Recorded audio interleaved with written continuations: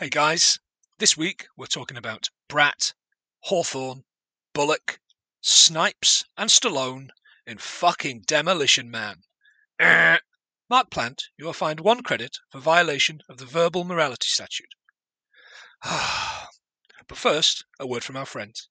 Want to hear the latest gaming esports news?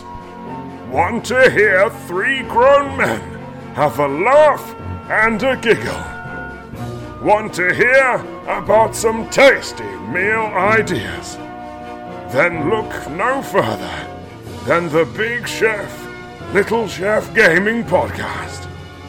Let Rob and Will take you through the magical world of food and gaming, coming in your ears every week.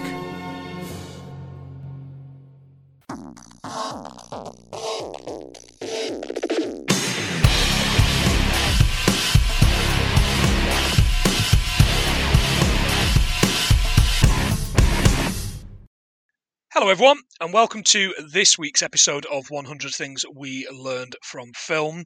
I'm one of your hosts, Mark Phoenix Plant. And I'm the other host, John Sparta. What's in Spartan? Sparta! Hi John, how you doing?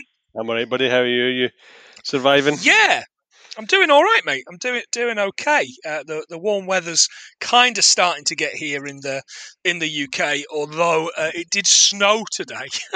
Yeah, we had it yesterday. We had it yesterday. Middle of April, as we record. Yeah, mental.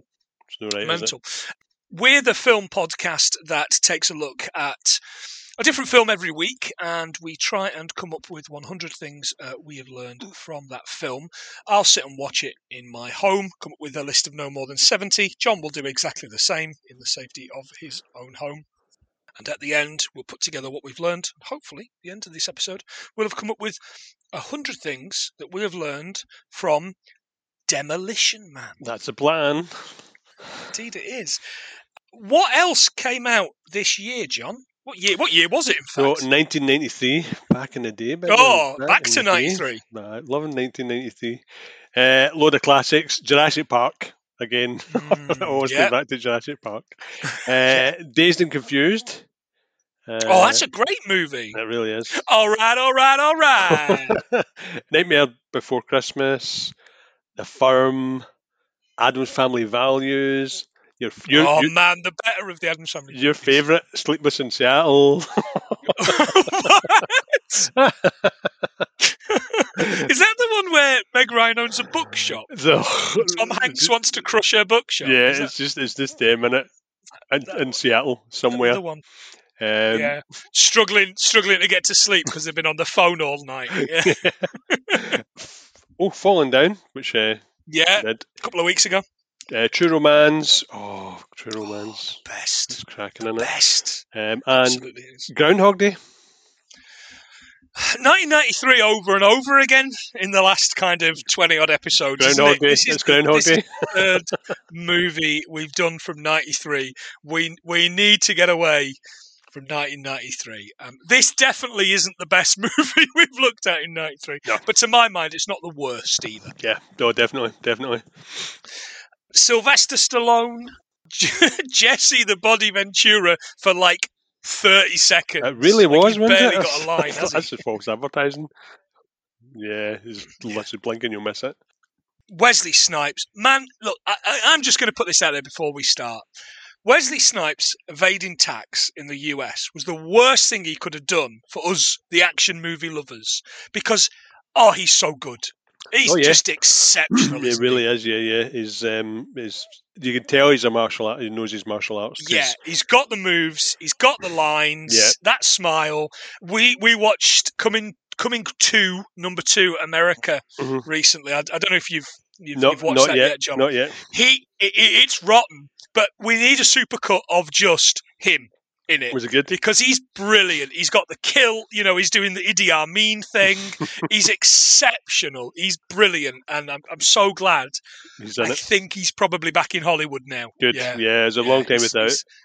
done his time. He's paid his dues quite literally. Yeah, paid those dues, and he's back. He is Blade. He'll always be Blade. Oh, absolutely, he'll always be Blade. And I think my idea for Blade, and this will date us something rotten because I'm sure they'll announce shortly what's going to happen. Is that he should be the Whistler character. He should be the old man doing the kind of the looking out for him and doing the Q branch stuff for him. That's honestly that is the best thing that Marvel could do, in my opinion, for the Blade franchise. Yeah, they're doing a reboot, aren't they? So yeah. It's a good idea. It won't happen. It's never going to happen, but it would be good. So let's get into the movie, shall we? Let's do this. So. The year is 1996, which from this movie was the deep, distant future 3 years later. Basically, it's in Los Angeles. You see the Hollywood signs on fire. Yep. There's obviously a lot of crime going on. I thought that was quite raw, actually, seeing as the LA riots were only like 4 years prior. So it was like it made it look like a dystopian war zone, which I think was the aftermath of the riots at that time. So that's what they were trying. Yeah, that's what they were trying to get for.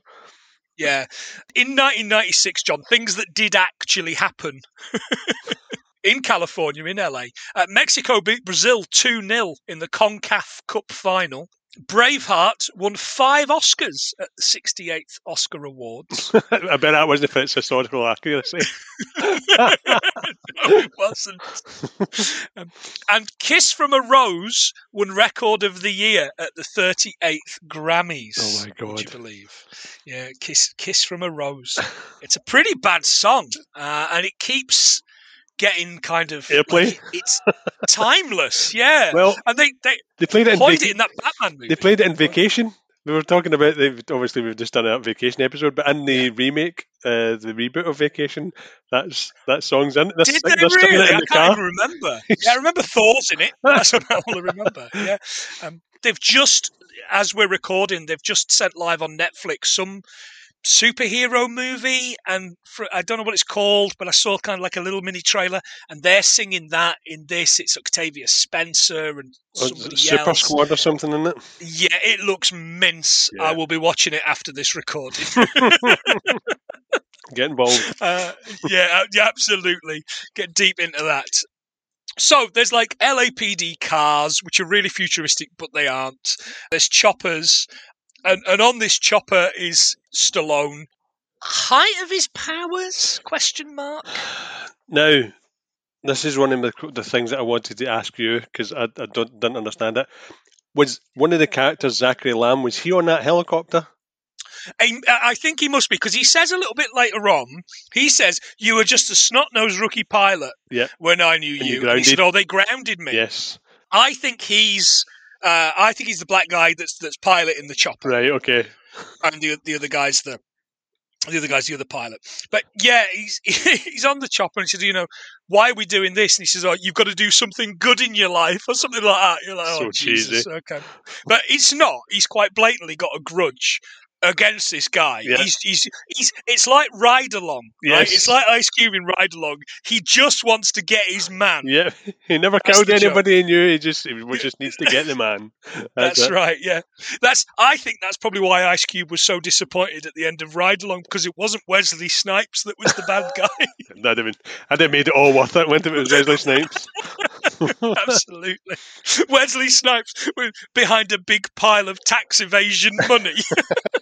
Money that he's been paid without actually declaring it to the government. Wesley, God love you. So they're after a bus with 30 people on. And this guy, Simon Phoenix, has taken. Sly bungees out of the helicopter, which I don't think you should be doing, onto the Mad Max set. But on one bounce as well. Did you notice that? He doesn't even. Yeah, he doesn't wait for it to kind of. Yeah, even he needs one of those shooting things that Bond had in GoldenEye. Yeah, you know, to kind of grapple him to the ground and snap the thing. Yeah, he says, "You gotta send a madman to catch a madman." My Sylvester Stallone impression's also my President Trump. I was going to... everything's my President Trump impression. We got to send the madmen. Got to stand ready. Be ready, madmen. We've got to get them. I was going to say it's my Walter Matthau impression. Come on, boy. We've got to send a madman to get a madman. And then we'll go for nice, frosty chocolate milkshakes. Get off my lawn, Dennis. Which might have also been 93. I didn't look. Never seen it, but yeah, possibly. But I did think, actually, you mentioned Trump, and I did think, if he's sending a maniac to catch one, surely Donald Trump should have unmasked the Zodiac Killer during his term. You know, what from one maniac to another. Exactly. You know? Had Dahmer not already been caught, then Trump would have been all over it. Him. Yep, he'd have been all over it. Yeah. I love killing homosexual young boys. I love it. We hate those homosexuals, don't we? And actually, that's probably a Donald Trump view, I would assume. Standing behind a fucking Bible like a prick. You love him. I do. I absolutely do. We got him. It was a giant effort. Yeah, exactly. Yeah. But spearheaded by me. It was spearheaded by me. Everybody that shoots at Sly as he's kind of going into this, what looks like an old kind of factory. Everyone that's shooting at him's in a hoodie, a baseball cap, a leather jacket. Basically, it's kind of like if you wear any kind of casual wear from the 90s, you're a bad guy. You're a bad one. Yeah. That was the rule. That was it. That's why people had to start wearing their clothes backwards, just so people would stop shooting them. Oh, poor Chris Cross. Maybe Chris Cross were a number of the people that were killed, which ended up with him having such a long life sentence. That's why they were so crisscross. As Sly goes in, he finds Simon Phoenix. I'm going to keep calling him Sly because it's Sly, isn't it? Yeah. But he's John Spartan. He finds Simon Phoenix, who's got this brilliant kind of buzz cut. It looks like most of the haircuts these days. It's up both sides, and it's just too much hair on the top. It looks like the cut he had in Blade, the peak. It does a little bit, yeah. It does a little with that. I mean, I'm jealous of that hairline. I'm drawing it on my head now, it's right down. And I really want one of those Ming the Merciless pointy hairlines. Yeah. That would be. But apparently he hated it so much that as soon as he finished filming, he shaved all his hair off. And is it Dennis Rodman, the basketballer? He actually emulated that by dyeing his hair. Did he really? Yeah, so he got his look for Simon Phoenix, yeah. That's cool. I like that a lot. Rodman was mental money. Rodman was some crazy guy.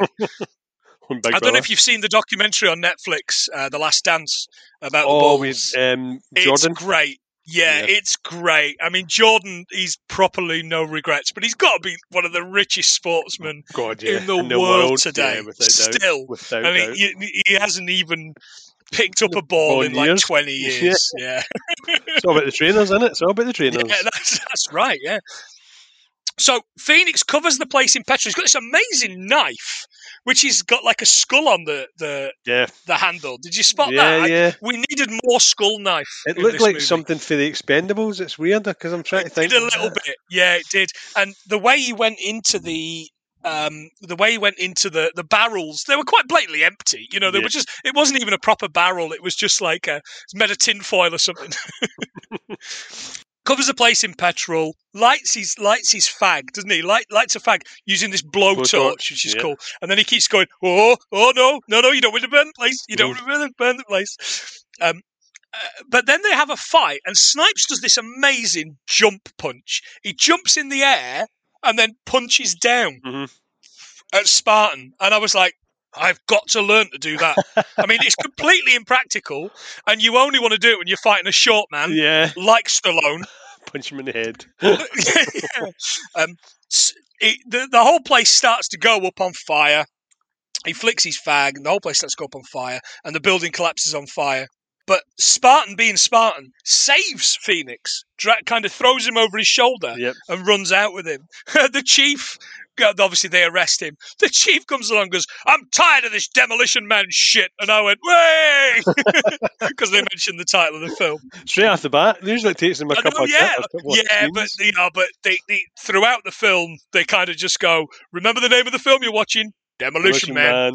The bodies of the bus are found in the wreckage. We found like 30 bodies, and he says, "Oh, I tried it. I tried it for the heat signature, and I couldn't find them on the heat signature." And Simon Phoenix is like, he told me he didn't care. He said he was just doing it for me. I'm like, wow, it's quite dark, isn't it? Like it's proper dark. Yeah. So we go to the credits. They arrest Spartan. We got the credits. The title says it's a Joel Silver production. This is our second Joel Silver production after Hudson Hawk. Yeah. Joel Silver was. I mean, he's everywhere, great. Yeah, he did a lot of movies, and you don't see him. He must have retired because you don't see him. Done Time Cop? I'm sure done something to do with Time Cop as well, which was a great movie. I think he might have done. Yeah, I think he might have done. He did. He worked from like 78 all the way through to like the early 2010s. So good on him. Spartan's being walked through the set of Event Horizon now, which is like this fucking prison. You got 70 years for involuntary manslaughter of 30 civilians. They put him in this massive Petri dish and they cover him in cryo-spunk. Yeah, it's pretty bad, isn't it? It's minging. And then they drop this little ball of chemical in, which like freezes him instantly. Yep. So a couple of facts on that. One, he used a couple of replicas to put in Planet Hollywood, which I think is a bit weird. Of the big stick things with the little ball? No, of him cryogenically frozen in the big hockey puck. You could have dinner and look at facing his ass. Yeah. Man. And a couple of them. And apparently says that those were the worst scenes he'd ever shot.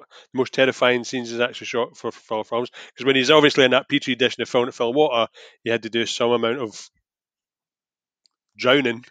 Yeah. It says it's like 4 hours of being really frightened.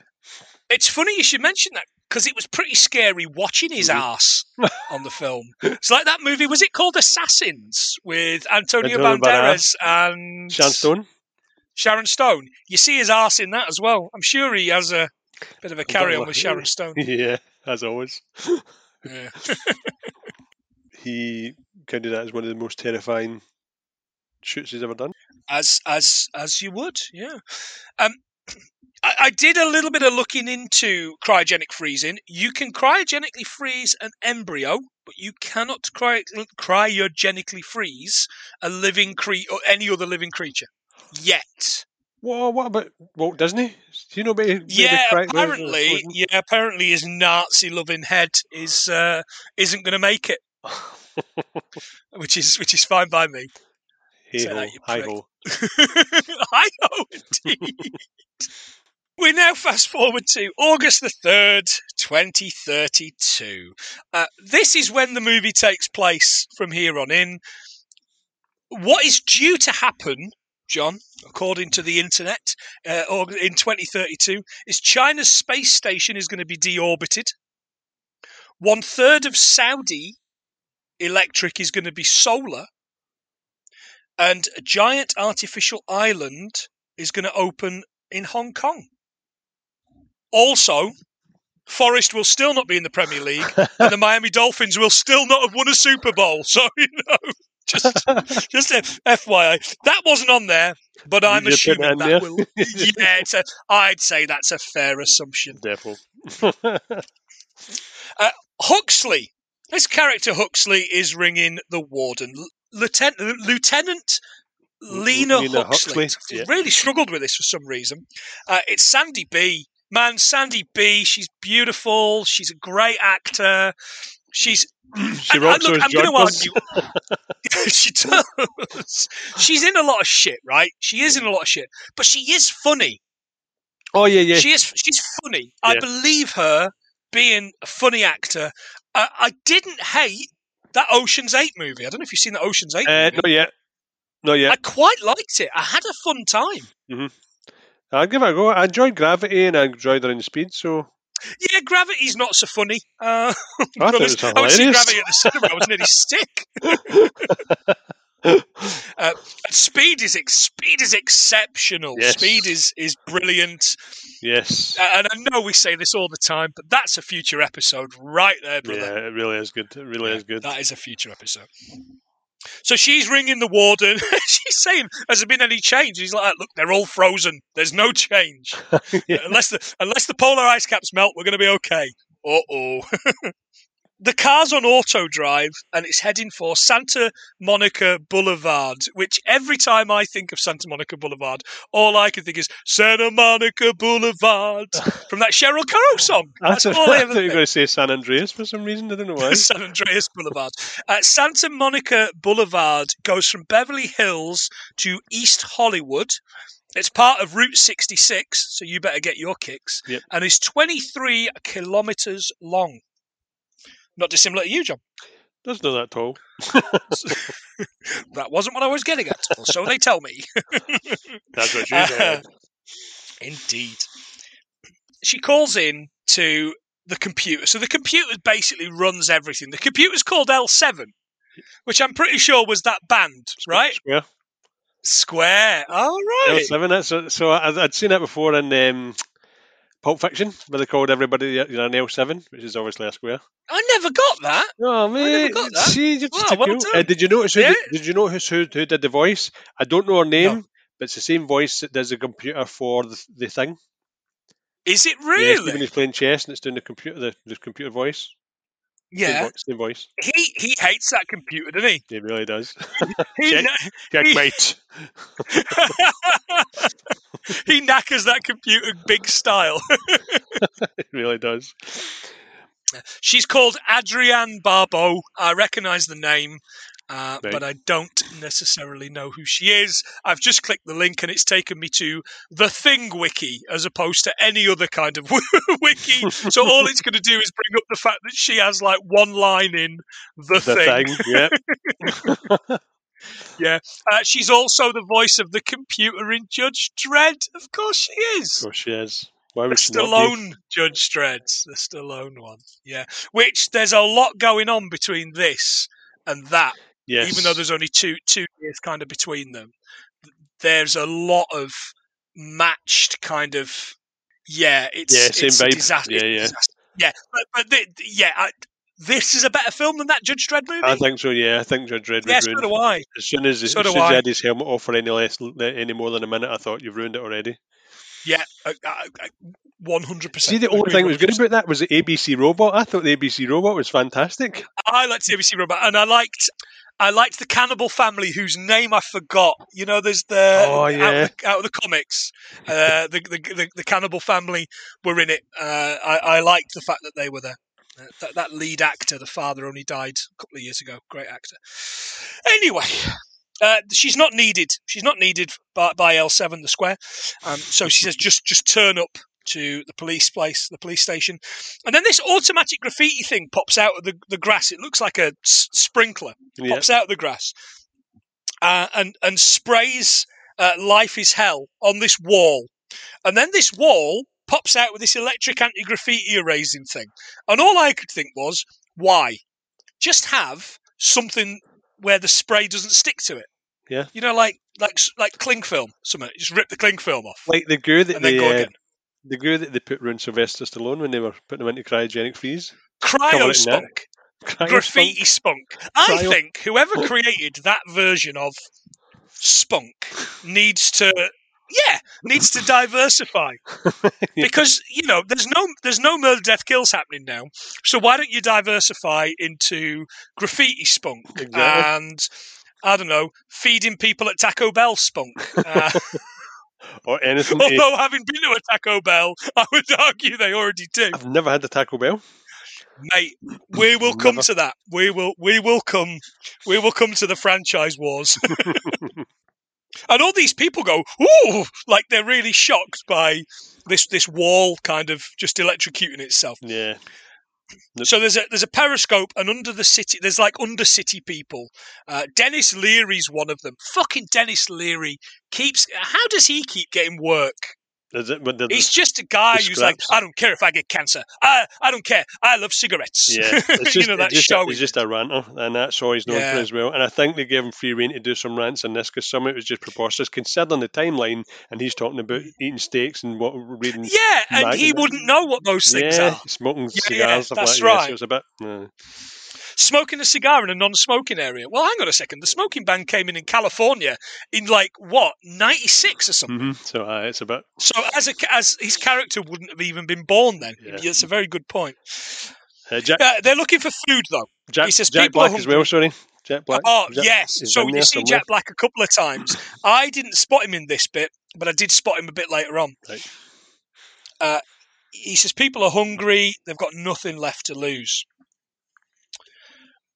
So I was kind of on their side then, except it was him. I don't really like him. Into the police station. I'm going to say it. Has Rob Schneider got pictures of Sly killing some prostitutes? I know. Because he keeps ending up in these movies with him. Yes. He keeps getting bank. Yes, he does, doesn't he? Right. And I mean, I know it was the 90s and he was making copies. But yeah. Was that him? Was that the other guy? That was the other guy, wasn't it? Was that the other guy? Yeah, that was the other guy that was annoying like Rob Schneider. The Biodome guy. What was he called? Pauly Shaw. Pauly Shaw. He was maybe was he the making copies guy? Who knows? But he's in everything and he's just rotten. He's just awful. Huxley wants to do some policing like old times. Chief tells her to give it up. She says, info insimilated. And then as she's walking to her office, she whispers, sanctimonious asshole. And what happens, John? There's an alarm and she gets fined for swearing. She does. You have been fined half a credit for sotto voce violation of the verbal morality statute. I can't do it. I can't do the Nigel Hawthorne voice. So they have this system where when they swear, it's the morality statute and they get fined. Sotto voce, though, by the way, is Italian for under the voice whisper, which I was kind of into, yeah. Throughout the morality statute, the breaking of the morality statutes, across three characters, her, Stallone's character, and Snipes' character, they get fined, totally, I've watched this movie too many times this week, 25.5 credits for violations. You've watched that too many times. I've watched it too many times, yeah. That's how many I heard. Although it looks like in a later scene, Stallone has a big pile of these things, which would dictate he has more than the amount of times it kind of goes. But yeah, 25.5 credits. So her office is covered in loads of 90s shit. Yeah. It looks like HMV threw up in there. It really posters and CDs and things. Jelly peppers. Yeah. Did you see what movie was there? I just see Mel Gibson. Lethal Weapon. Yeah, Lethal Weapon. Lethal Weapon 3. Lethal Weapon 3, right? Yeah, Lethal Weapon 3. Probably the worst of the Lethal Weapon movies, I would argue. Oh, it never had Patsy Kensit in it, did it? No, and Four's pretty good. Aye. Four's pretty good. It's got Jet Li in it. Lethal Weapon 3, by the way, was released in 1992, 60% on Rotten Tomatoes, and made $321 million redos at the box office. That did all right. Which is, it's done not bad, although it probably cost an absolute fortune to make, you would assume. All of these products that they've got, by the way, are all Warner products. There's Batman, little kind of Batman figures, and obviously they've been making the Batman films at the time, the Batman and a Joker figure. Yeah. There was also a bus, wasn't there? There was a little bus toy. Oh, and it got 30 dead people in it as well? Well, it could be for speed. It could have been, yeah. It could have been, yeah. Well done. But the Red Hot Chili Peppers poster was for Blood, Sugar, Sex, Magic, which I've got somewhere in the house. I haven't thought about Red Hot Chili Peppers for years and years and years, not since they started singing every song about California. I can't kind of emote too much with that. It was 1991, Blood, Sugar, Sex, Magic, made number 3 on the Billboard in the US fifth, only got as far as fifth in the UK, but it was first in Australia. And I remember going to Australia, and everybody I met of my age or a similar age was absolutely obsessed with Red Hot Chili Peppers, and I wasn't at the time. And Liz, my girlfriend at the time, she got me into Red Hot Chili Peppers. But they were all obsessed in Australia. Is that maybe because that in the videos when that came out, remember they were using that guy that had a mullet, and he was like the taxi driver in one of them, and he was like, yeah. Maybe it's because he looked Australian that they all related to it. Because mullets are Australian. Yeah.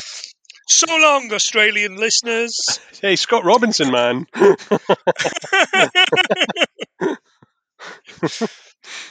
Oh, Joe Mangle, come back. All this forgiven. We miss you, Joe. So this other cop comes in, and he says, "Don't you get bored of?"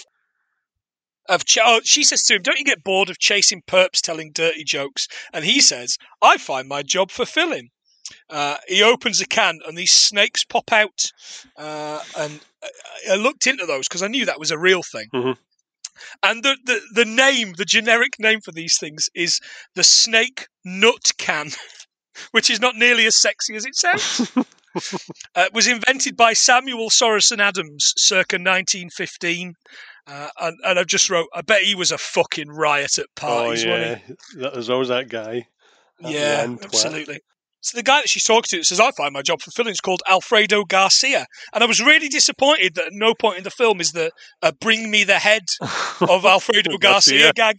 No, yeah, which is a reference for dads who like 70s kind of gangster movies. What was it? Is it Benjamin Bratt? His name is Bratt? It is. It's Benjamin Bratt, yeah, who I don't believe is particularly... The only thing I know him for is Miss Congeniality, which they were both in. That was it. Yeah, I think she's kept him working. She kept old Benji B working. She says, "What I wouldn't do for some action." Here we go. Here we go. So we go to the prison. Back to the prison. Simon Phoenix is due for parole, and I've put he's due for parole before John Spartan. Surely then he hasn't killed 30 people. Yeah. But they talk a little bit later on about the manhunt that they did, and all this kind of stuff. Surely he shouldn't be due parole before Spartan. But perhaps because we find out later on in the movie why he's been released. So the warden's talking to him, and he's repeating everything in Spanish. Very good Spanish. Mm-hmm. He says the word teddy bear, and the locks open on the thing he's in. And I thought, that's really shit security. Just one word. Yeah. At least with the Winter Soldier, it's like 20 different words, isn't it? To get him to turn into some sort of Westie killing machine. He kills the guards. He doesn't know why he knows the passwords to the cuffs, but he does. He takes the warden's pen, and I hated this, absolutely hated this. And he takes his eye on the pen to get past the retinal scan. Mm-hmm. I think I sent you a message a few days ago, John, when I was watching this for the first time. Mm-hmm. And I said, I really wish I hadn't looked at this.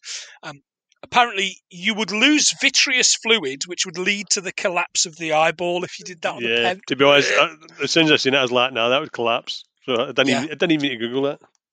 Yeah, it's making me feel a bit bokish just thinking about it. They go back to the police station. There's a 187 alert. And nobody knows what it is. 187 MDK, murder, death, kill.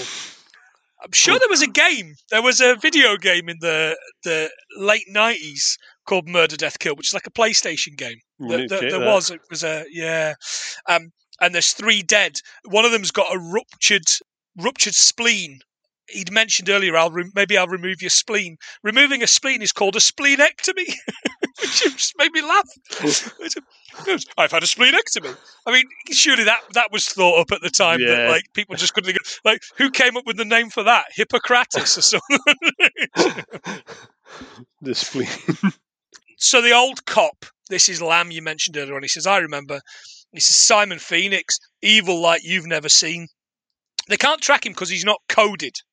Mm-hmm. So coded's obviously like a scan, I would assume. Yeah. Because he's from before time.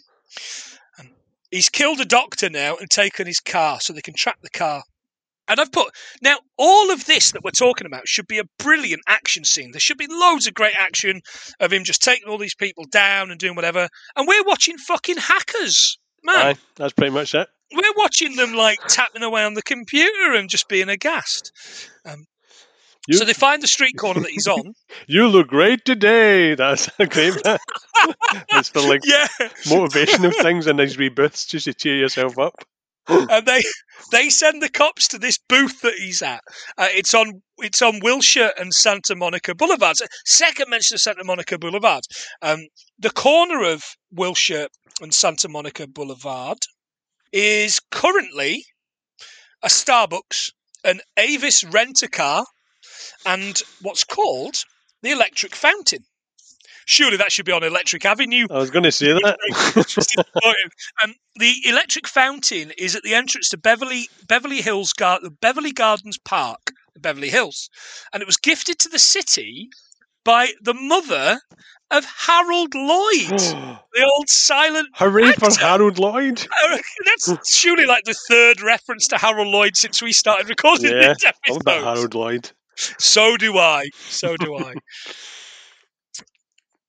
But in this scene, none of those things are there. I was amazed there was no Starbucks because they're everywhere, aren't they? Yeah. So the guy, you're right. The guy is talking to this CompuChat thing. He says, "You're an incredibly sensitive man who inspires joy feelings in those around you." Jesus. And I just thought, oh, John inspires joy feelings in me. Joy, big man. Joy.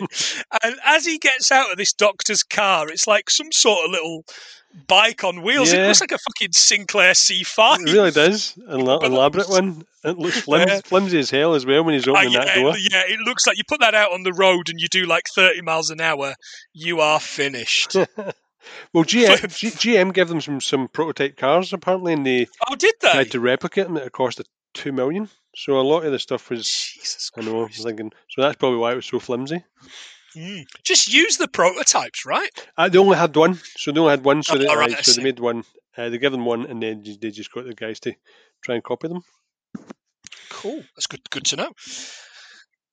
So he's tapping away at this machine. He gets the guy away, and he's tapping away at the machine. And he's like, "Oh, I'm possessed!" It's brilliant. He's just like he doesn't know. He knows all the access codes. Yep. He knows everything.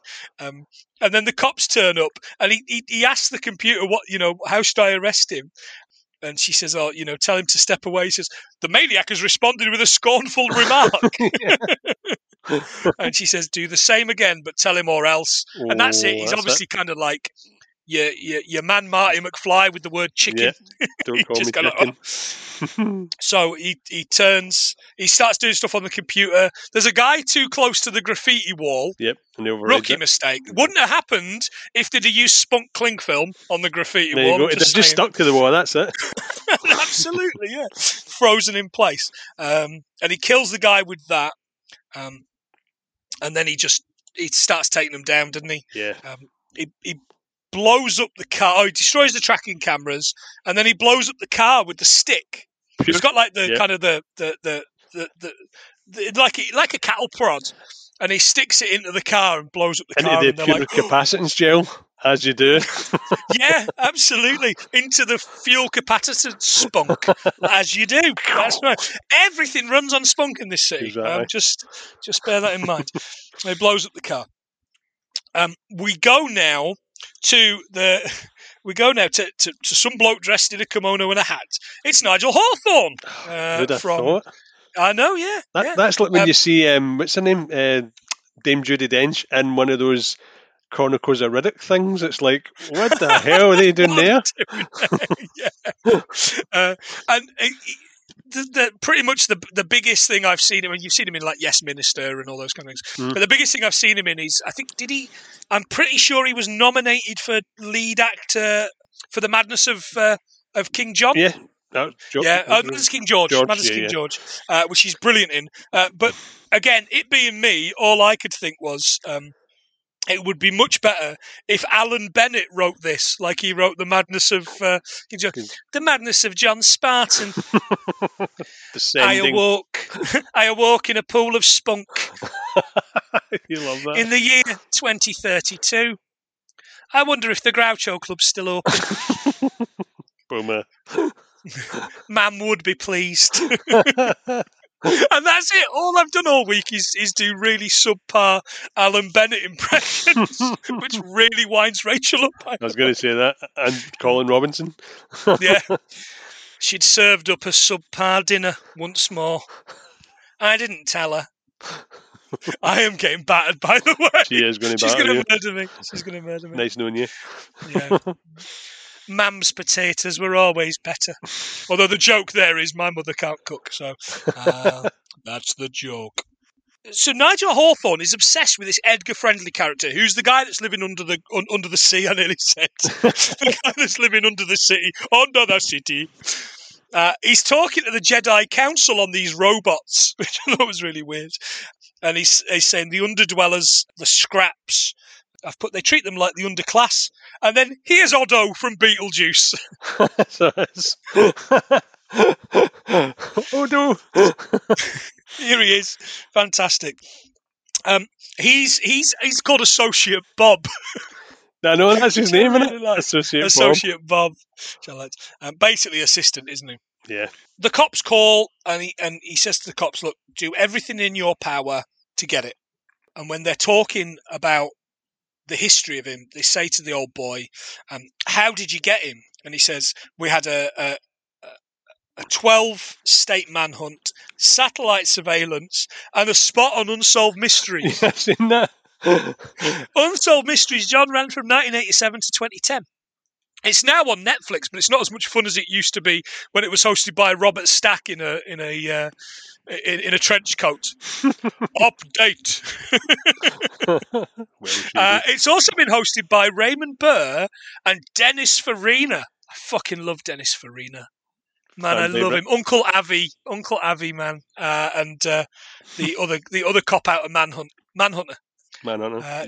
Dennis Farina, and I will never ever forgive the Academy for not mentioning him in memoriams, which is now in certain areas called getting Farinaed. If you don't get mentioned in memoriams, it's called getting Farinaed. Shame. It is a shame. Yeah, because he was a good actor. It's like being Munsoned. Yeah. So doing everything in their power to get him is releasing the only man that could stop him, John Spartan. So they do. They throw out John Spartan. There's this TV report where everything's on fire behind him, and he's got this little girl on his shoulder. And the woman reporting says, how do you justify destroying a $7 million mini mall to save a girl with a ransom of only $25,000? And the little girl says, fuck you, lady. That was funny. Which was brilliant. Which is possibly the best line in the movie. And I think he says something like, good line. Or well said, or something like that. Yeah, well said, yeah. So they defrost Spartan, but they don't defrost Austin Powers. I was astonished. Groovy, baby. I guess he would have that thing beeping all the time, wouldn't it? For the old morality statue. Yeah, the shagger. Yeah. So they do a laser around the body, and it lasers really closely to the body, and it made me kind of think, someone's got to have lost an arm. Aye. Who's got an arm off? As they defrost him, they say, what about my wife? Oh, I'm sorry. Her light was extinguished in the great earthquake of 2010. The only things I did a bit of a lookout, I couldn't find... September 25th, 2010. I couldn't find a great earthquake that happened that day. However, Elon Musk married actor Tallulah Riley on that day, with no earthquakes reported. I was going to say that. The earth certainly moved for somebody that night, I tell you that. Well, yeah, but he didn't take us to space, did he, then? No. Prick. Yeah. So they explain to him that Phoenix is out, and he says, get me a Marlboro. Benjamin Bratt's character goes, yes, we'll do. Starts to move off, and he goes, what's that? And he says, or any cigarette. And she says, cigarettes, anything that's bad for you, cigarettes, caffeine, chocolate, gasoline, abortion are all illegal. Childbirth's only legal if you've got a license. Yeah, license. A license, yeah. Marlboros, by the way, and this blew me away, were created in 1846 by Philip Morris. They're named after a factory on Great Marlborough Street in London and are British. I always assumed these were American cigarettes. Yeah. Well, I thought. So did I. I also learned that menthol cigarettes are now illegal in the EU.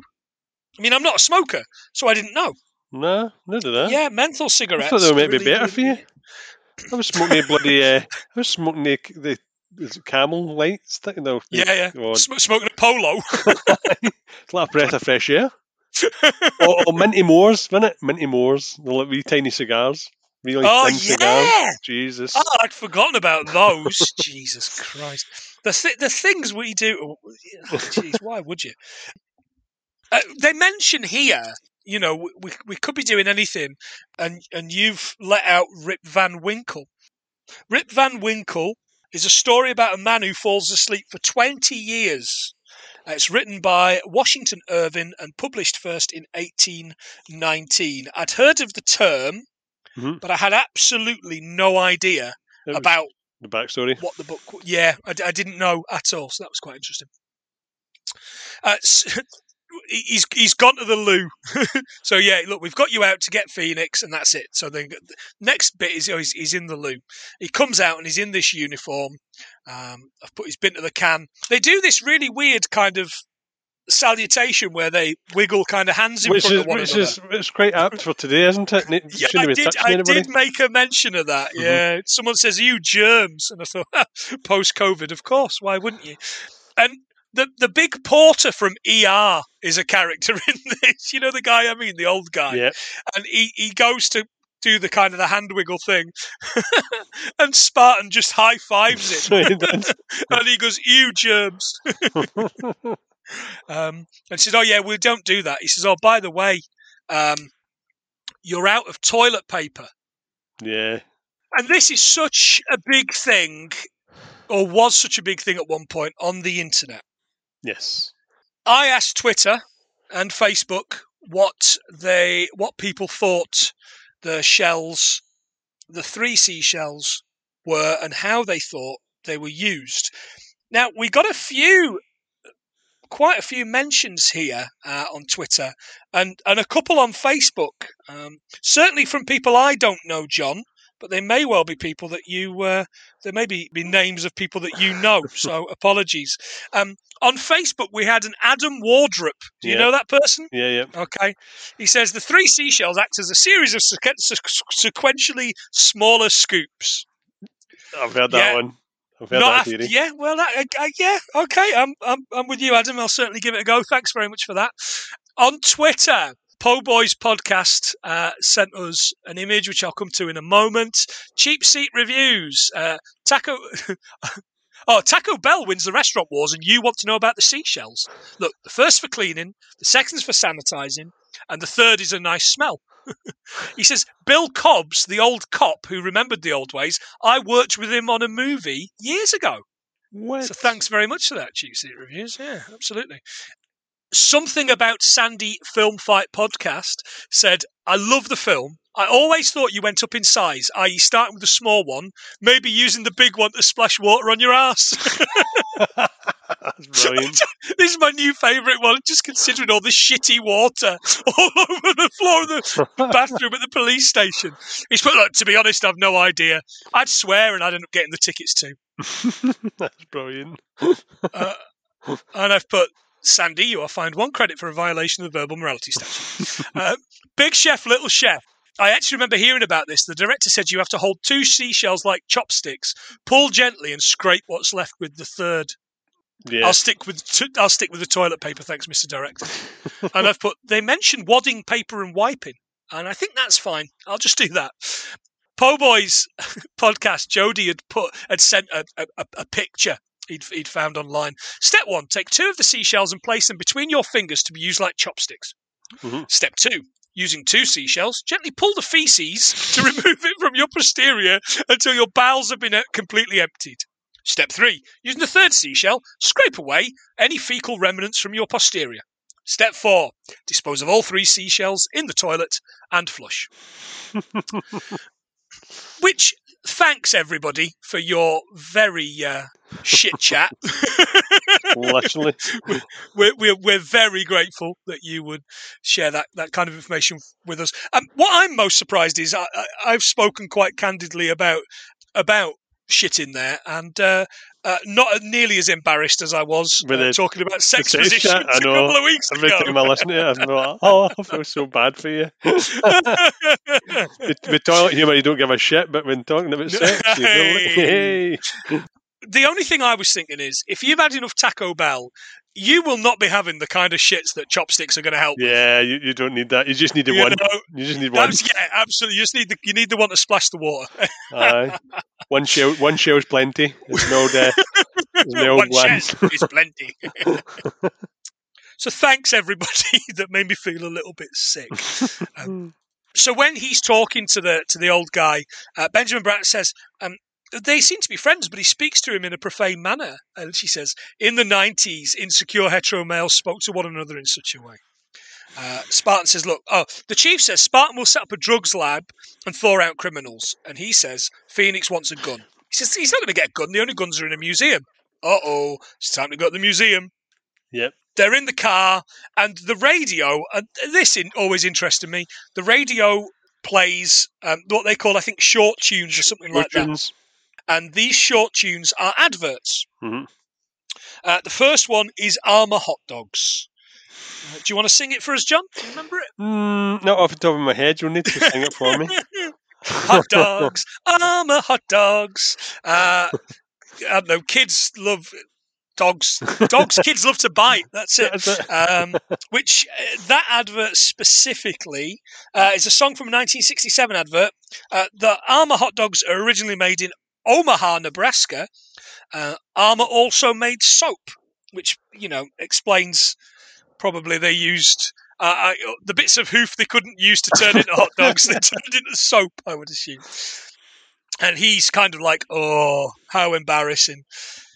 So they get to the museum, but the first person in the museum, of course, is Phoenix. He goes into this kind of weapons exhibit, and he's kind of punching this gun display and then kicking it. And this guy comes along and says, "Excuse me, patron, what appears to be your boggle?" That was that. What's your boggle? He says, "Yeah, what do you weigh?" He says, and before he said it, he picks him up and hoys him through the glass. What's your boggle? To get the gun. He gets a magnetic accelerator gun, also known in reality as a railgun. It uses an electromagnetic force to create a kinetic force instead of a bullet. Those are pretty good. I've experienced those in some games, and they are technically real, but they're not used in real life application yet, I believe. Not yet. It's in the post. The whole thing kind of closes down and he's locked in. He uses a cannon to break through the door, doesn't he? He says about the magnetic accelerator gun, does it need batteries? Where's the Radio Shack? Where's a Radio Shack? There's a reference. I missed. As Spartan's going in, he spots a periscope, another periscope in the grass. We've seen one already. It won't be the last one that we see. Mm-hmm. They go in with their lightning rods, didn't they? And he says to Benjamin Bratt's character something about use of force, Luke Skywalker. He does. Which he does, and he doesn't get that. Which is weird, considering Sylvester Stallone was up for the part of Han Solo. Was he really? I've never known that. Neither did I. Wow. No, I've never known that. That's pretty cool. So in they go, and basically, it becomes every scene is like a running gun battle, which really weirded me out a little bit, considering there's not a lot of bullets in this future. Yeah, all the bullets they have are from this museum, mm-hmm. But everything's a running gun battle. Spartan tries to drop this spiked light on him, and he falls through the glass into this excavated underground, like 90s place with like a car and a few other bits. Yeah. As they're fighting, he does pick up an old CRT TV and swings it around his head like a flail. Yeah. And batters him with it. I did like that. Where did they get the 9mm from? That's what I want to know.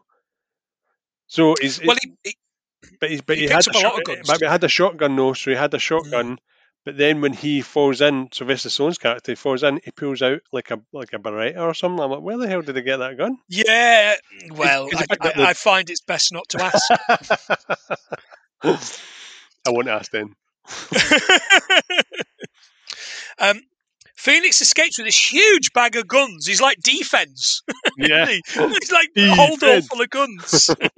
As he's escaping, he meets Cocteau and he goes to shoot him, shoots and misses. Cocteau's dressed like William Hartnell in Doctor Who. He's wearing the wee side beret, isn't he? I'm like, what are you going to William Hartnell? Brilliant. He shoots. He says, "Oh, all that time in the ice, my aim must be off." And he says, "Oh, you keep hearing a voice in your head, don't you? Maybe you should kill him." Spartan chases him off. Sandy B comes up to them. She says, "You really matched his meat, and you licked his ass." Really licked his ass. Oh. Cocteau invites Spartan for dinner once he knows who he is. He says, "You'll join me for dinner at Taco Bell." Okay, I could kill a burrito. The chief explains that Cocteau invented their way of life, that he changed how things are and made things better. Sandy explains that she tracked Spartan's exploits through the videos in the presidential library. Whose presidential library was it, John? Arnold Schwarzenegger. The Arnold Schwarzenegger presidential library. And he's like, whoa, wait, hang on. What? Him? Yeah. But because he became the president because of the 61st Amendment change. Because you're not allowed to if you're not American, which I already knew, so I'm not putting that on the list. But what I didn't know was that there have not been 60 previous amendments. Right. Thus far, John, there are only 27 amendments. And the last one, what it means, I'm not going to read the whole thing out, it's quite a long thing, but the last thing means that Congress cannot vote itself a pay rise. Oof, man, wish they had that here. Pretty good. Previous to that was the 70s, when it was that 18-year-olds could vote. I would assume before that it was 21-year-olds, or that you couldn't stop anybody of 18 or above voting for any reason. Mm-hmm. So I would assume it was maybe male, female, black, whatever, a minority, whatever it may be. So yeah, they can make amendments to it, but they just do it when suits, I think. What I did find out was that the libraries, the presidential libraries, there's one for the last 13, not counting that dickhead we've just got rid of, but the 13 before him libraries, except for Obama. Right. Okay?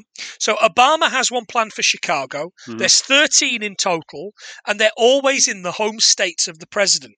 Right. So the Obama one is due to be South Chicago. Okay. And that's coming soon. That's coming to a library near you, and it's going to be the first kind of online library where all the stuff's kind of kept online. Meanwhile, all the other ones, Reagan and all those, are actual old school, physical ones. hard copy. Yeah, indeed, yeah. So they go to Taco Bell. Taco Bell won the franchise wars. Mm-hmm. So all restaurants are Taco Bell. Which restaurant which fast food franchise would you rather see? Oh, God. Taco Bell or, well, you've not had a Taco Bell, have you? No, I had a Taco Bell, but if I had to choose just the one, it's got to be KFC. You're such a basic bitch, John. Sorry, you know that, right? You know that. Or a Wendy's. Jeez, the only Wendy's I ever had was in Leeds in the 90s. Wow. It's wimpy or get to fuck for me, mate. It's wimpy or bust, as far as I'm concerned. Wimpy, yeah. Get your cutlery in there. Yeah, get your burger and your chips on a nice round white china plate. Yes, please. Taco Bell, the first one, was opened in 1962 in Downey, California. There are 7,072 locations, apparently. The Glasgow one, and this is why I'm surprised you've not had one, the Glasgow one opened in 2017. Mm-hmm. And there's such a thing as a taco where the shell is chicken. Right. The shell is made of like a flattened chicken. Is that the KFC fried burger where you get like a double down thing? Yeah, I would assume like a double down thing. And I'm like, okay, America, go home. So the reason I'm go home. You're in danger of heart failure. Stop it. The reason I've not had one from Glasgow though is the fact that it's attached to a KFC. So it is. It's right. It's just off the corner, isn't it? Yeah. When we last saw you last summer, when we were allowed to travel, when we were allowed to meet outdoors, we had Taco Bell. Not after we'd seen you, of course, because I think we'd finished that night at like 2 a.m. But the night after, the day after, we'd been to see Ian and Siobhan, our friends, and we wanted a little bit of a snackaroo, so we went and got a bottle of vino from Sainsbury's and went to Taco Bell. Nice. It's shit. It's absolutely shit. It's like substandard stuff, but when there's there's so many better Mexican eateries.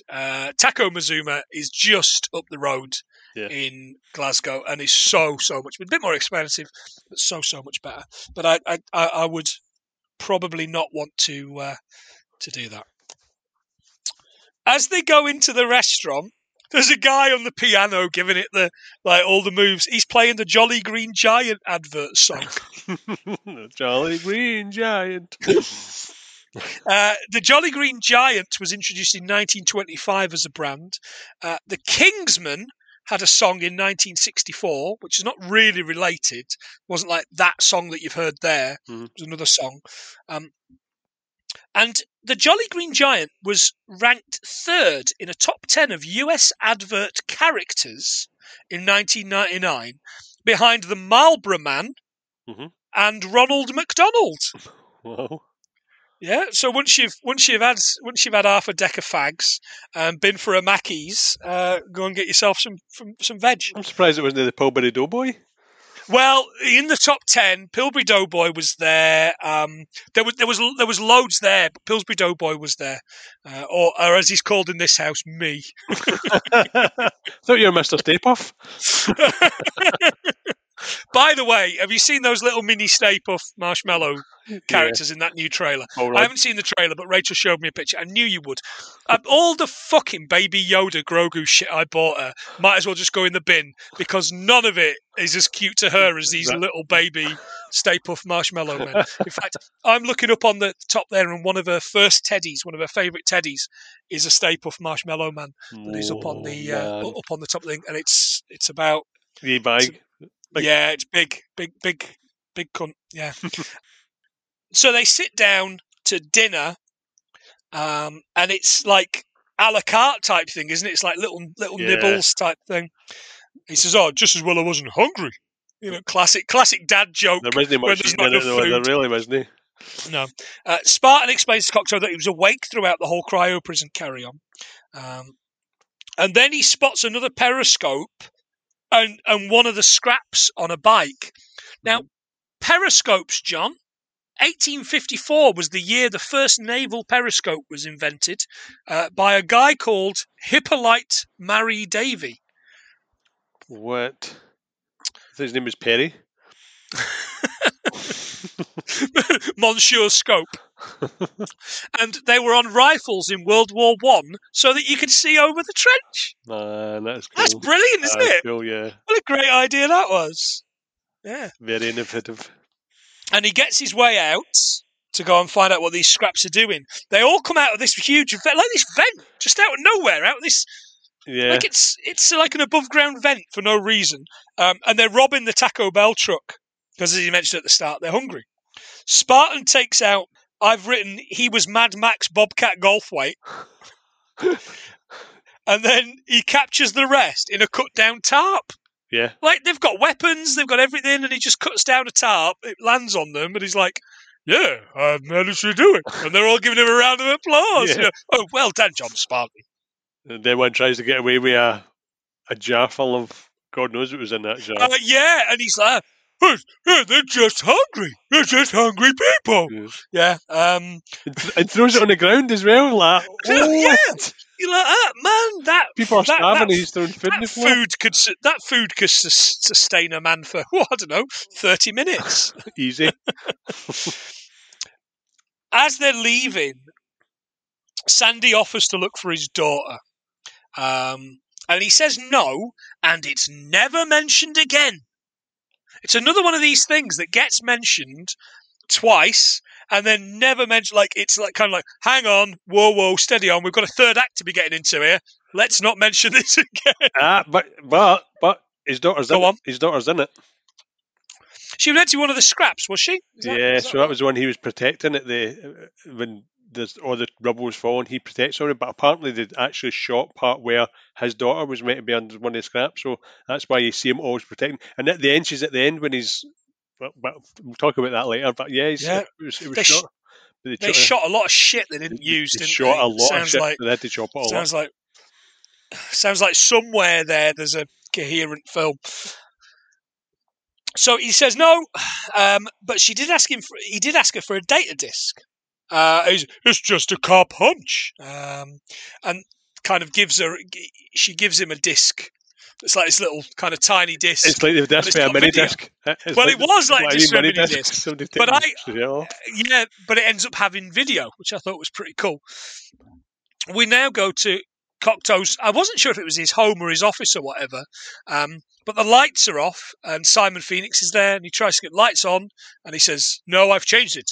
Illuminate." Doesn't that sound better? And I'm like, I love the fact that he has got the better words than the guy that kind of runs the whole situation.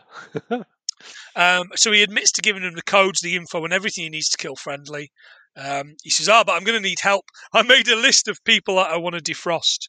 He says, but how come you let Spartan out? He says, well, think of Spartan as a guarantee. He says, it's not a guarantee. Nothing. I'm going to kill him. Okay, great. So as they're driving back, Huxley says, I found you a domicile down the corridor from me. She says, noticing the connection between sex and violence, I decided to ask you, would you like to have sex? He's like, yeah, I'll have sex, yeah. Dims the lights and puts some music on. And he's like, The Love Boat? That's the theme to the TV show, The Love Boat, which was an hour-long sitcom. You don't hear him anymore. Yeah, it's classic, man. I've never seen it, John. Never seen it. It's when I learned all my moves and child lines. Is it really? Yeah. Wow. It ran for 9 series between 77 and 86 and was 250 episodes. So Sandy brings out these reverse VR headset things. Yeah. And he puts one on and he looks like Lobot out of Empire Strikes Back. Like Lando Calrissian's robot mate. And they make a neural connection. He freaks out because all he can see is her in the darkness, kind of like moaning. And it's a shot of her obviously enjoying herself, and it's a shot of him gurning, like which I imagine is what it looks like having sex with him. Adrian! The big guy. We're like an hour and 5 minutes in, and that's the first Adrian reference. Nice job. Keeping us back on the classic Sly chat. He freaks out, takes the helmet off, and she says, "What are you doing?" He says, why can't we do it the old-fashioned way? Why can't we do the wild mambo or the hunka chunka? Hunka chunka was made up for this. I googled it in case it was something from a TV show or anything. It's made up from this. She says, no, there's no fluid transfer. What happened back in the 20th century? First it was AIDS, then it was NRS, then it was UBT. AIDS, of course, we know is very real, very, very nasty. NRS and UBT made up for the movie. Right, okay. Stop making shit up. Although UBT, for the Middlesbrough listeners, is very close to Up the Borough. As all my mates from Middlesbrough that are Borough fans always put UTB at the end of everything. Up Borough the. Yeah. My Hartlepool listeners will be like that. Yeah, up the fucking borough. Up the bum. Up the bum, indeed. So he goes to his room and he watches this video disc. So it's got a video and he can see Cocteau and Phoenix talking, and that kind of leads him onto he's got a hunch, and that kind of figures out his hunch. What I did think was, it was like I'd mentioned earlier on, it's like a laser disc. Mm-hmm. The first laser disc, because I remember seeing laser discs in HMV and Virgin megastores in Nottingham growing up. Weren't they? Literally, they were huge. They were massive. They were like bigger LPs. than it was like gold LPs, bigger than LPs, weren't they? The first one was 1978. And do you know, CDs are actually based on the technology that Laserdisc came up with? What, the pips and dots? Yeah. Piths? The first ever North American US Laserdisc was Jaws, and the last one was Bringing Out the Dead. They did run for a long, long time. Yeah, it's been a while. Bringing Out the Dead, was that... God, that's... late 90s, early 2000s? Is that Nicolas Cage? Nicolas Cage movie. Yeah. Is he an ambulance driver? Yeah. It's one of those I know I've seen in the background. Maybe when I've been at a party, or maybe when I've been drinking. But yeah, very interesting stuff on the Laserdisc, and I'd love to think, I could go back and buy those, but they're like just slightly better than standard def DVDs, aren't they? Yeah. Pretty much, yeah. As a man who now owns something that will play ultra Blu-rays, exactly. I don't think I'll bother. She'd murder me. Is what would happen. He also finds in his box of kind of things, his hat's there, isn't it? Like his beret. We talked about berets in the last episode. Yeah. And also this wool, this yarn with knitting a ball needles. of yarn. A ball of yarn, as the Americans call it. And as we get up, he's wrapping it around his arm, which I thought was quite interesting, because Rachel does crochet. She doesn't do that. But next morning we get up, and he's made her a jumper, this lovely kind of beautiful Garibaldi red jumper. I would be into that. And she says, thank you very much. And she says, he says, I woke up knowing how to do this. And he says, she says, you learn new skills when frozen. He's like, yeah, but how come I'm like Betsy Ross? How come I know what a zipper foot, a shuttle, a bobbin, and a petit point are? That gave me fodder, John. All the fodder I'm after. Betsy Ross, I would have had absolutely no idea who she was. She was a US upholsterer. And she made the first ever US flag. She made US flags for over 50 years. Wow. So the other things that he mentions, a zipper foot. A zipper foot is a bit of kit that allows you to stitch closely to zips and raised areas on your sewing machine. A bobbin is a spindle for winding your wool or yarn. And a petit point is a type of stitch, which is also known as a tent stitch. Right, okay. I thought it was a type of pea, but... What, from the Jolly Green Giant? Yeah, absolutely. So they're in the car, and he's telling her what he's discovered. He says, we need access to the records. Get us access to Phoenix's records. And when they finally get access to the records, he's like everything. He's proficient in murder, death, kill, which sounds brilliant. Counter-terrorism, urban terrorism, explosives, urban combat, all fantastic. What would you want to learn, John? If you could learn one thing while you were under, what would you want to learn? If I was under, I would like to learn either sign language or Spanish. Nice. Spanish. Do you know what? I was going to say languages. It's absolutely about languages for me. God, yes. But sign language is a big thing. I think we'd find life a lot easier as we get older if Rachel and I could sign to one another as she's losing her hearing as she gets older. That's a good shout, actually. It would be handy, but I don't learn well. That's all. Handy? It would be very, very handy, and fingery. So they go to the Cocteau Behavioural Engineering Complex, and Spartan accuses Dr. Cocteau of releasing him and giving him all the things that he knows. He's talking to the kind of the Jedi Council monitors that he's on all of them. Yeah. He shoots them all, and he says, "Look, I'm not here." And the next shot, it's really weird because he's gone from like shooting it, and within seconds, the next shot, he's got a gun to his head on the video, and it moves scene. Yeah. So I think he sees OB looking somewhere, didn't he? He sees him looking at a door. I didn't spot that. So that's what happens when you're making notes. So OB was looking at a door, and he looked at it and thought, he's in there. So he orders Huxley to take Spartan to prison. He says, But as they're leaving, Spartan says, I know where Phoenix is. So Benjamin Bratt's there, Sandy's there, Spartan's there. And she's saying, I couldn't possibly go against an order, but you can. Mm-hmm. And she will. And they go under the city. And as they go down this horrible kind of like sewers, the city's basically been built on top of the old city. There's a pizza sign already lit in the bottom. I think that's looking pretty groovy under there. Yeah, it's not. They're doing all right with what they've got. Yeah. Who needs sunlight?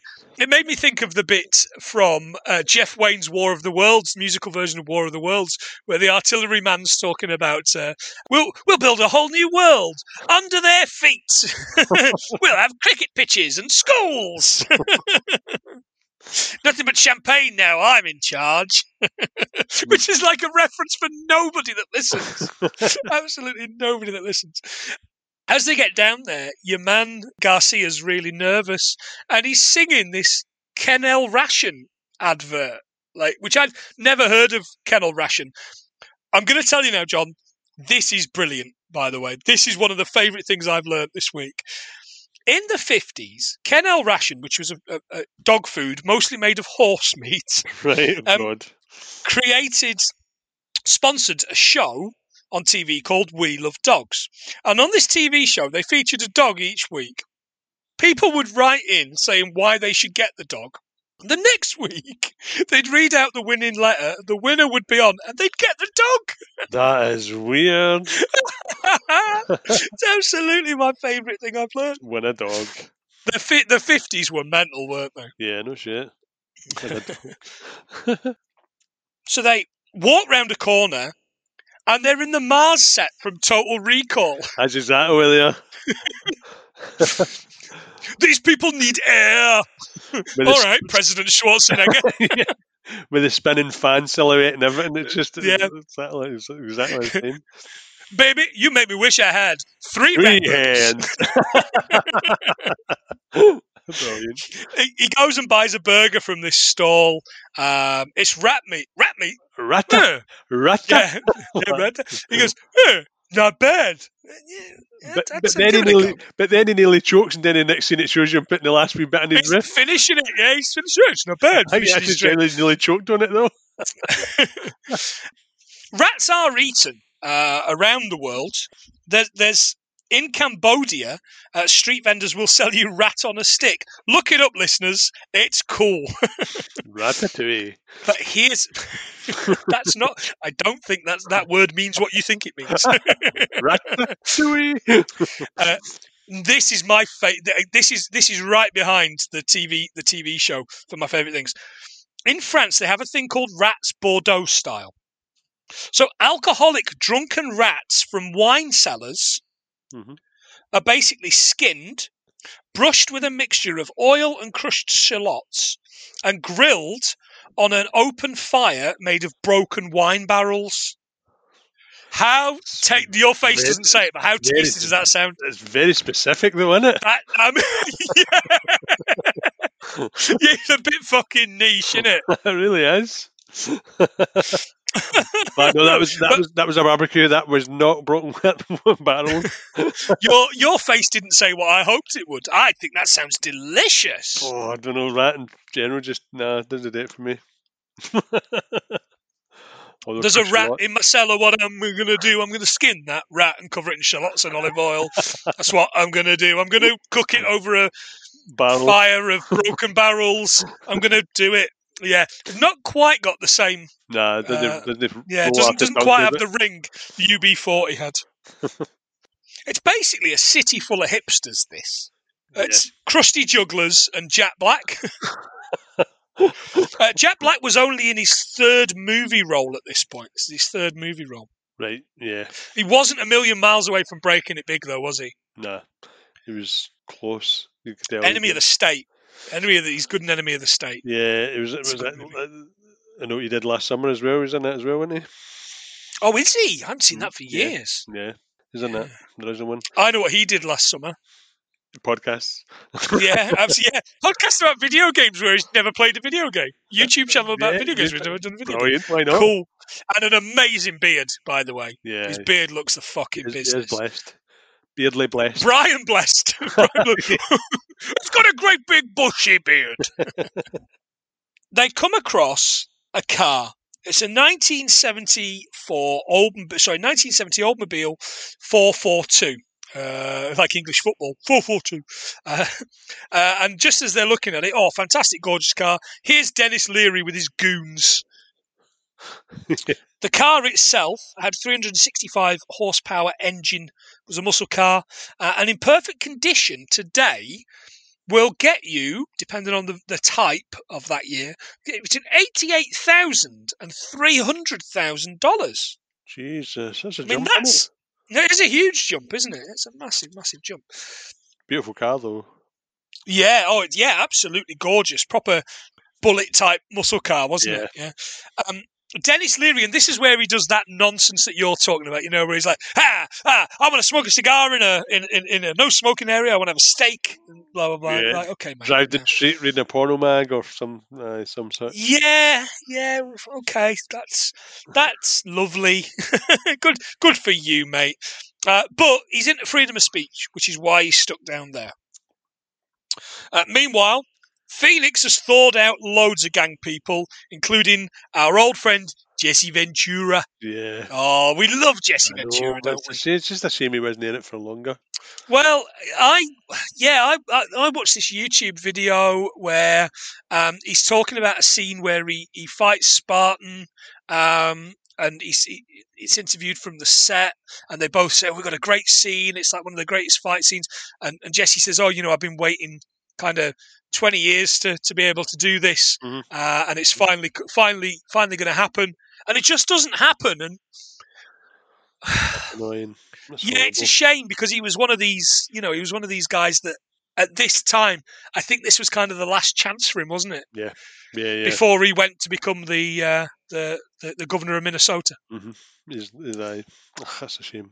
It is a shame. Yeah, it is a shame, because he's a lot of fun, but he's got a fun accent, so we can always take the piss out of that. And he's telling all these guys, we can take over, and he says, but we've got to stop Spartan. Basically, he's giving them carte blanche to steal, destroy, do whatever. And then the next kind of like moments later, Phoenix and his goons are there. Right. They're right upon them. And they've got all the guns. And they should be just doing whatever, yet Spartan manages to chase it. Like, nobody gets shot. Not a single person gets shot. It's like the A-Team. Yeah. Nobody gets shot. Nobody gets killed. Yeah. But that's where he's protecting his daughter. The scene where he's protecting that girl from the right. That's that. Apparently, that was meant to be his daughter in the film. If they did kept to the story. Got you. Okay. This is the bit where Phoenix just runs. He just runs away, even though he's had all the guns. He loses them, and then later on in the movie, he's got all the guns again. It's crazy. There's an old lift up to the surface, which still works, like 30 years later, whatever. And where do they come up in? An Oldsmobile car showroom, which doesn't make any sense. But I did think that bit out of the Blues Brothers. Oh, the new Oldsmobiles are in early this year, which is something I think all the time. Oh man! I think that line. All the things to have, especially that period, like an Oldsmobile showroom. It's like, what? Building upon building. Yeah, absolutely. So now there's a car chase. Phoenix is in a police car. Huxley's driving, and Spartan's on the front of the car. He jumps onto the roof of the police car, and rips the door off. Yeah. And again, it's another one of those things we've mentioned once, twice, maybe 3 or 4 times. He shoots at him and he says, "Say hello to my little friend." But that reference is only 22 years old at this point. Phoenix admits, just as he's about to kill Spartan, that the bus full of civilians was already dead, which I thought that explains why he couldn't pick them up on the heat sensor. Yeah. But he doesn't. He flips him out into the road and jumps into the car. Brake, he's shouting at it to brake, but the auto brakes are knackered. Crashes into a fountain, but this car has this secure foam thing. Which I thought was a good idea, but he'd suffocate. Yeah, so did I. Yeah, just another example of spunk in this world. There's your secure spunk, which hardens. We've all been there. Like polystyrene, and she kind of breaks him out, and he says, "Oh, I thought I was a cannoli." We've already learnt about cannoli, so I couldn't add it to the list. Oh, so have. And I've eaten a lot of cannolis since then, by the way, John. We found a local baker that does them nice. In the area. Oh, they're so tasty. Nice. Spartan now teams up with Friendly. Garcia's a scrap. Like, all of a sudden, Garcia comes out, even though he had a perfectly good outfit, but now he's got Mad Max outfit on. Like a fucking thong and all that. Spikes and feathers. You get a hat in the head and now you're Pancho Villa. That was it. Yeah. Pancho Villa is a character out of the story of Don Quixote. I'm pretty sure that's not the first mention of Pancho Villa on this podcast. So I did not add that to the list. I'm pretty sure we'd mentioned him already. Phoenix goes to kill Cocteau. And he still can't shoot him no matter what. But that's all right, because Jesse the Body Ventura's here and he can shoot him. And it does. Blammo. And then they hoy him onto the fire, which I thought was really cool as well. Ceremoniously throw him onto this huge open fire. And Associate Bob's like, "Oh yeah, I can help you out. Don't worry about it. I'll help you guys. You've just killed my gaffer, but yeah, whatever." Spartan and Huxley turn up. Huxley kung fu's this one guy, and then the other guy that Spartan's fighting, as they're having a kind of bit of rapport, comes at him with a knife, and she shoots him. And he says, "Where did you learn to kick like that?" She said, "Jackie Chan movies." Yeah, we were all the same. Well, apparently Jackie Chan was meant to be playing Simon Phoenix, but apparently they wouldn't like the idea of it because in his films he's always portrayed as a hero, but they didn't want him to be like a villain. That's crazy, isn't it? I mean, none of that would work for me. I don't think so. None of that at all. Well, and that's not just because it's Jackie Chan. Yeah, but that wouldn't work on any level. Yeah, I feel the same. I'm glad they made the right choice. Even though martial arts would have been the same, but they were saying, I think there was some criticisms that even Wesley Snipes' martial arts was a bit slow and a bit stodgy, but apparently had to slow it down because he was too fast. So really? So in some of the fight scenes, he actually had to slow down his movements because he was moving that fast. It was just a blur. Wow. Aye, so he's really, really good. That is really interesting. I mean, it wouldn't work for me on A level. It would not work for me on any level. Jackie Chan. He's mentioned in it a couple of times in the film, but it is. Yeah.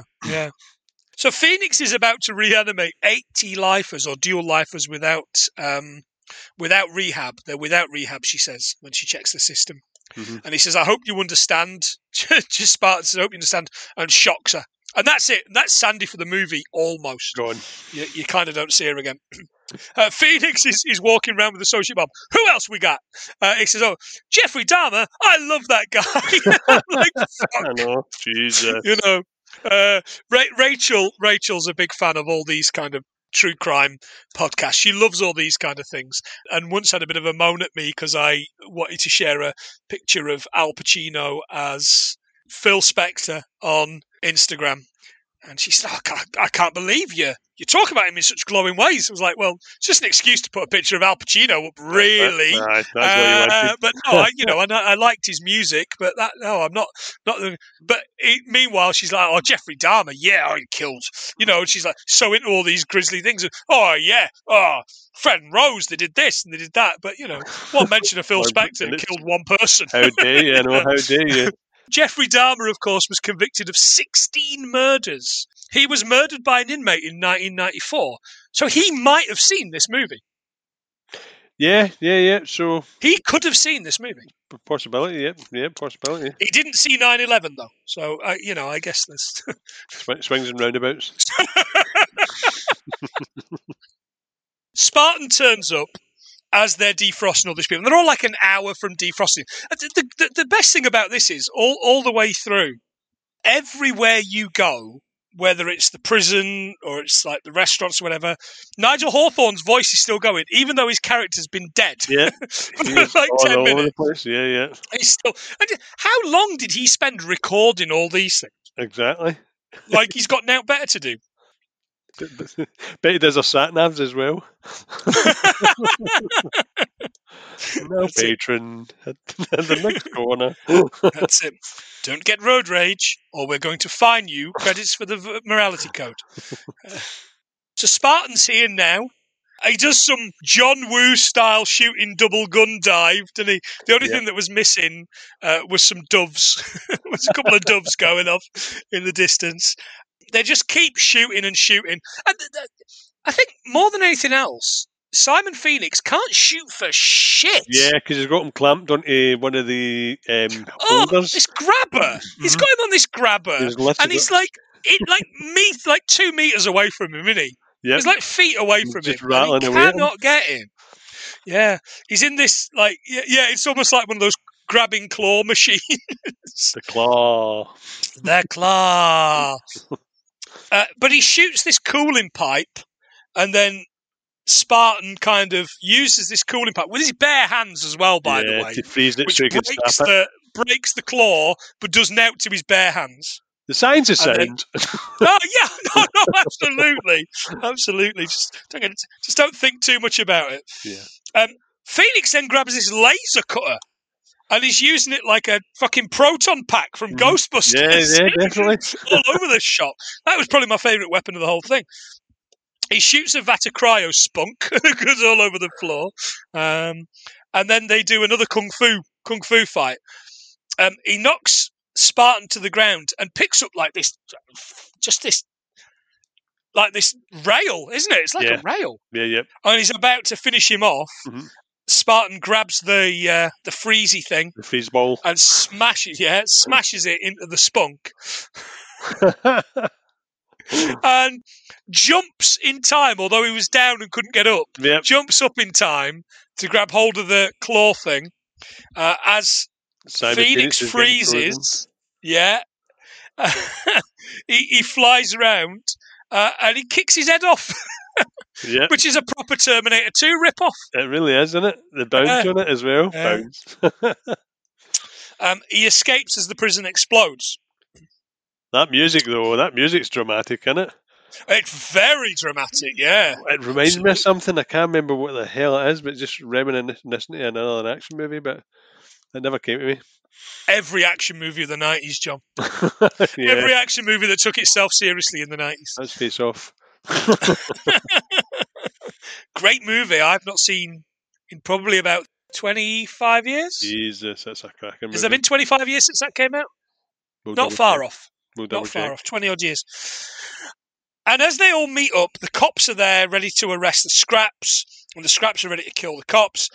And he figures it out. It's like figuring out the class system like that, isn't it? Yeah. And he says, you guys get a little dirty, you guys get a lot clean, and in the middle, you figure it out. As you do. Well, he's still getting Sandy Bullock. Ooh. Oh, I mean, he grabs her and he dips her, doesn't he? That's what they all want. That's what they all want. What women want. They want to be dipped, right? Am I right? Ladies, tell us on the socials that you want to be dipped. Unhand me. Not like the shoes in Who Framed Roger Rabbit. Oh, God, aye. The dip. Freaked me out, that bit. Oh, she says to him, are all fluid transfers like that? Oh, some are better. And she grabs him, kisses him back. Yay, women. Go women. But he says, I got just one final question. How do the damn 3 seashells work? I am going to send John Spartan into the future, this podcast, because our social media has hooked a brother up. And it's at that point that the Demolition Man song starts. Yep. Sting. Fucking hell. Yeah. What I did know, because I knew this because I had Best of Sting album because I was a fucking loser of a late teens. Best of Sting album. I think I picked it up for £1 at a charity shop or something. And a version of this that I can't find anymore was on it. It was quite a slower version. Mm-hmm. But what I didn't know was that it was written by Sting in 1980. And Grace Jones, Mayday, asked Sting for a song, And because he wasn't putting on his album, he sent it her. It's a fucking Grace Jones song. Jesus. From 81. Oh, it's rotten. It's not for us. It's not for me. But I love Grace Jones as well. Slave to the Rhythm is one of the greatest. Love Slave to the Rhythm. And not just because Lovejoy's on the beginning. But he wrote that song at Peter O'Toole's house in Connemara in Ireland. Jesus. Like, what happened in the world to align Sting going to Peter O'Toole's house? Maybe he was tantric fucking him for weeks or something. I don't know. Who knows? But I was very much into that. Very much into that. Not so much the song. That song also features on a later Police album. It's a much better version than is on this. I've gone away and listened to a few bits and pieces. And then that's it. And that's that's the movie, mate. That's what happens. Did you enjoy watching it though? That's the question. So no, I did. I really did. Rob Schneider was a bit annoying, but other than that, it was watchable. That, as I say, that bit with the 30 bodies on the bus was. I actually forget how dark that was. That's like proper dark, especially when Felix is like, "I told him." Yeah, that's so weird. Yeah, that's the fun bit, I would argue. But no, I enjoyed it. What about you? Did you enjoy it? I did, mate. I did. I mean, I've watched it twice this week just for the process that I go through. So I did enjoy it the first time. It took me a couple of days to watch it the second time because it's once you've seen it once, I guess. Yeah, but no worth a time watch straight away. No, not really. And I will watch it again maybe in about 10 years or so. No, like the piano where you could watch that twice. Twice in one sitting.